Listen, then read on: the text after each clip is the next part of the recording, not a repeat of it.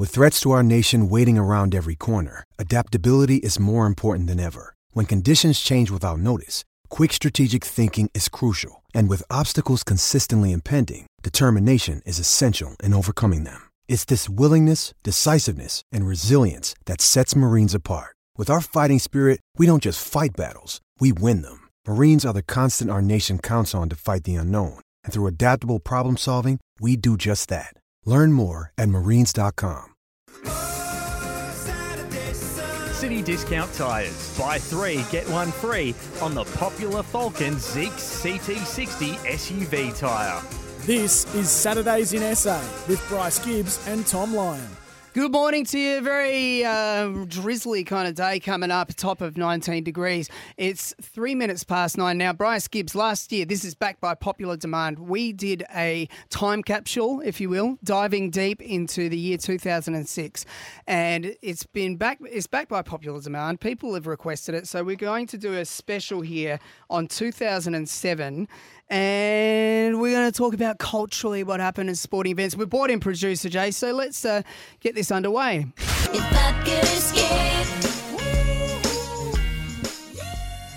One of the big songs by Gwen Stefani, 2007 Escape, featuring, do you know the singer, Bryce, who featured in that? No. Akon. That was my next guess. Yeah. He got in a little bit of trouble. Now, Jace, it was a big year in sport, 2007. It was. Walk us through. I know there was a bit of heartbreak for Adelaide. There was a bit of heartbreak for Adelaide. We'll get to the footy in a moment. But I'll run through some of the stuff that happened off the top of the year. So the New Year's test, you may remember, Australia swept the Poms in the Ashes. So yes, this was monumental for a number of reasons. Of course, Boxing Day, Warney took his 700th. Yeah. He retired with Glenn McGrath and Justin Langer. It was basically the end of an era. It was Aussie's redemption for 2005 in England, where we lost the Ashes for the first time in a while. And it really was, I think, the end of that golden Australian era of cricket. So, yes, yeah. All those big boys. Also won the Limited Overs World Cup in the Caribbean later in the year when, you may remember, Adam Gilchrist smashed 100 in the final in a game which finished with, I think, a whole heap of car headlights around the oval, trying to illuminate it. Vaguely. I think he batted with a squash ball in his batting glove. Yeah, I do remember that bit. Yep. So in tennis, Roger Federer won 3 of the 4 slams that year. Nadal, of course, won one. Which one did he win? I have no idea. The French Open. Okay, and this is when Novak Djokovic was just coming onto the scene, wasn't it? Correct, yeah. Federer beat Novak in the final at in New York. Sorry, the US Open. So he beat a bloke in Australia in the Australian Open called Gonzalez, I think. And, no idea about that bloke. No. Don't think he did anything since. On the women's side of it, Justin Hennon won 2 of the 4. She was a star. In the NBA, the Antonio Spurs won their 4th championship. They swept the Cavaliers. The Brisbane Bullets won the NBL. They won 3-1 over the Tigers. And the Colts won the Super Bowl that year, 29-17 over the Bears. I think it was one of the Manning boys was a quarterback and MVP. Knocked off Tom Brady? Not of the Bears. Oh, the Bears. Brady, yeah. I can't remember who their quarterback was back in 07. Peyton Manning? Is he one of the Manning boys? Look, that was all window dressing. Let's get to the footy. That's what 2007 was all about. Big year for Geelong. Oh, did I cop it from Port Adelaide supporters in the elimination final when Buddy Franklin tore our hearts out. You may remember the goal that he kicked with about 30 seconds to go. Tommy, you've got some audio for it. I think I've got something. Franklin's kick 6. This to put the Hawks in front with just a few seconds left in the elimination final. Lance Franklin! What an inspiration! Yeah, I remember being heartbroken. We really weren't to know what was to come from Buddy. That was when he was just sort of jumping onto the scene. Couple of years, he's probably 3 years into his career. I think he was wearing like 38 on his back at that stage. Yeah. He might not, I don't even think he was 100 kilo at that point, Buddy. Yeah. But we knew it was coming. He was a star. So, yes, we copped that in the neck from Port Adelaide supporters for a couple of weeks. What happened after that, Chase? Play the clip. Excuse the evil laughing. I'm just actually searching for the clip clip. But Hang on, they Chase, got to give me a grand second. final. So day. what Look, happened? You cannot win a grand final if you don't get to one. No, that's right. They gave themselves a chance for it. Gibbsy, you guys won a grand final that year, didn't you? We did. In 07? Yeah. We did. Wizard Cup? We won the NAB Cup, I think Yeah, it was yeah. called at the time. Or NAB, whatever it is. The Have we got a Wizard? clip of that? No, because No, but we do have a footage clip doesn't of exist. the real deal grand final when Geelong, I think they just scraped over the line. And there it is. It's the Cats. They've come so close so many times in the last 44 years. But I have to tell you a story. Yeah. I'll be quick. Yeah, yes. In 2007, AFL Grand Final Day, I was coaching a baseball team from Port Lincoln who were playing in Adelaide in the Country Championships. Okay. And we were watching the game. We'd played a morning game, and we were watching the game at the Watermark Hotel down at Glenelg. Okay, yeah.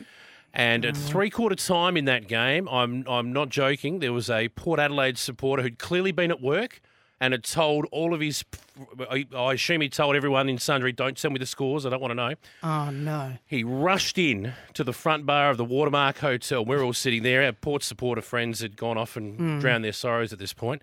He strolled in all of his Port gear with a flag and everything. He was there to meet a couple of mates. He looked up at the screen. He looked down. He looked up at the screen again. Looked across. There was an empty schooner glass. He grabbed the schooner glass and threw it at the window. Thankfully, it was a Perspex window. The glass shattered, but the Perspex window was fine. 3 bouncers grabbed him and threw him out. Gee whiz, well, that's He was not a happy chappy. The saddest part is when people put makeup on, when they get their faces painted, or that that guy who dresses up as a legitimate cat, and they come to the game. When they lose, they're still wearing all the costume, and that's what gets me sad about the whole thing. But Bryce Gibbs, the big old puss. Now, Bryce, it was a big year for you in 07. This was your first year in the AFL system. Yes, it was, Tommy, and turned 18 at the start of that footy season, so that was a little milestone there. Yeah. I was put in the leadership group without playing a game. How did that... That was interesting. Sorry, but how does that happen? I'm not sure. I'm still trying to work out how that played out, but myself and Mark Murphy were thrown in the deep end there. So Carlton were, at the time, just for context, Carlton were... A rabble. A rabble, really fledgling and down the bottom. I think Dennis Pagan was on his last legs as coach, and I think he was just doing anything, some sort of media stunt just to get some interest, stay relevant, or I don't know, try and keep... Sell some sort of hope to the fans, maybe. I'm not too sure. You were a baby. I didn't say one word in any of those meetings. I can confirm that. And as we mentioned, we went on to win the NAB Cup and round one. So I thought, how easy is this? We've just won 4 games in a row.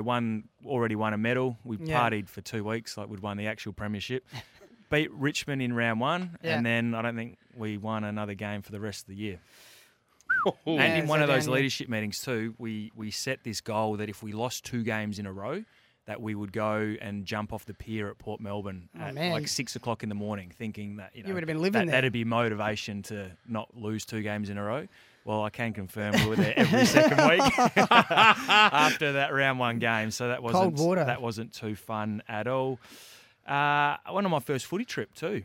Right, it was an eye opener, to say the least. What got you ready for the footy trip that was to come very late in your career? What happened on this one? We went to Mexico. It was in Cabo. Mexico. Yeah. It's a good group, nice numbers. So what do you do there when you're on a footy trip? Like what can you get up to in Mexico? No, it was pretty. I mean, there's some parts of Mexico that are a little bit sketchy, but I think Cabo, in the centre of Cabo there, it's pretty safe. Yeah. It's pretty. Not many AFL fans, I imagine, in Cabo. No, we got well away from that. So there's some of my memories from 2007. Well, 07 culturally, guys, was a big year in music. It was basically the pop R&B stuff that was going the best. So we had this song here. It's too late to apologize. It's too late. Can you say the artist, Jace? Timbaland. No idea. Featuring One Republic. This one right here from Beyonce was the #1 song in the world for the year. To the left, to the left. You can see Bryce's head bobbing. He knows this one. To the left, to the left. But my personal favourite As a lefty, that's our national anthem. My personal favourite was this one from Brianna.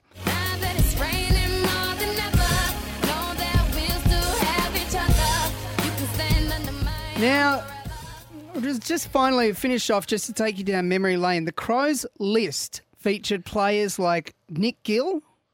Do you remember him? Yeah, long, tall string bean. String bean, yep. Shaggy hair. You never knew whether the ball, when he was going to kick the ball, whether it's going to go out in the full or straight through the centre of the goals. So he was a bit loose. Is he related to Lockie Murphy? I think so. Skills-wise. That was a bit harsh, wasn't it? Yeah, he's actually in radio now. He's doing quite well for himself. Lockie Nick Gill. Murphy. No, certainly not Lockie Murphy. Kurt Tippett, 19-year-old Kurt Tippett, arrived at the club. Who knew what was to come after that? Jason Tawney and Robert Shirley. I remember Robert Shirley being a brilliant tagger, but he couldn't kick it further than 30 metres. He's selling cars these days, Robert Shirley, in the little town of Cummins, about half an hour north of Port Lincoln. Okay. Now, Port's list featured an 18-year-old Travis Boak and a 24-year-old Kane Corns. But my favourite, Daniel Motlop, he was the enigma for Port Adelaide. And Brad Symes before his pre-Crows career. Some of the big names. Excellent. Well, this has gone quite well by popular demand. That's our 2007 time capsule. Now, guys, coming up a little bit later, I'm looking forward to this. We're going to be talking to Matt Duldig, Jace. And what's his role with the SANFL? He's the general manager of football and is basically him and his team have planned out what's happening around the precinct at Gather Round. And there's everything from zip lines to big screens to drinks and food and all kinds of stuff. So he'll tell you all about that later on. That's after 9:30. We're here for Lumo Energy. SEN SA Studio Lumo SA is powered by Lumo Energy. SA, it's 9:15.